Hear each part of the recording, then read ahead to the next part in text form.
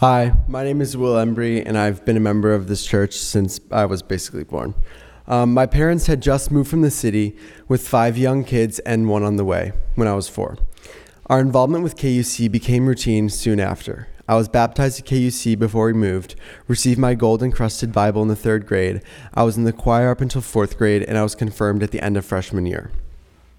But it wasn't until then when I truly found my place in the church and discovered my true faith in God. During my freshman year, I unwillingly joined KUC's service group, Impact. My older sister's enthusiasm about her involvement led my mom to make me join as well, with the hope that I too would have as much fun as her. Despite my opposition, I realized that Impact was more than just an exciting week with friends, and I quickly became to appreciate Impact as something that is essential to understanding me. On my first trip with Impact, I traveled to Jamaica with over 100 teens and adult leaders. My group of 14 worked in a community for the retired and disabled and renovated 3 concrete homes.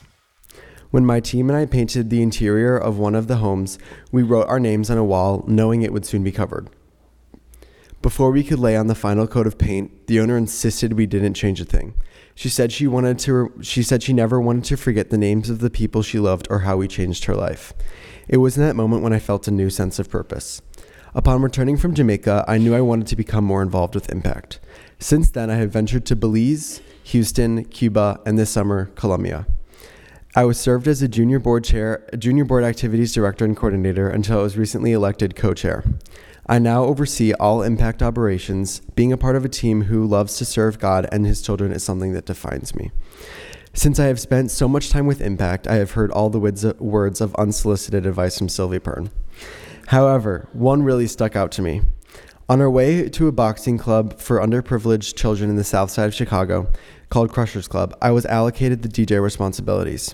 After every song I played, Sylvie gave me her full analysis of the lyrics and how they related back to God. I asked her how she was able to take a Frank Ocean song and turn it into a sermon. She said, if you try hard enough and allow Christ to lead you, you'll find that everything connects back to God. Since then, I have had a different lens on life. I can now see how everything was constructed so meticulously in order to follow through with God's plan. I am so thankful that I have found my place in the church and have been given this opportunity to share God's friendship with the world.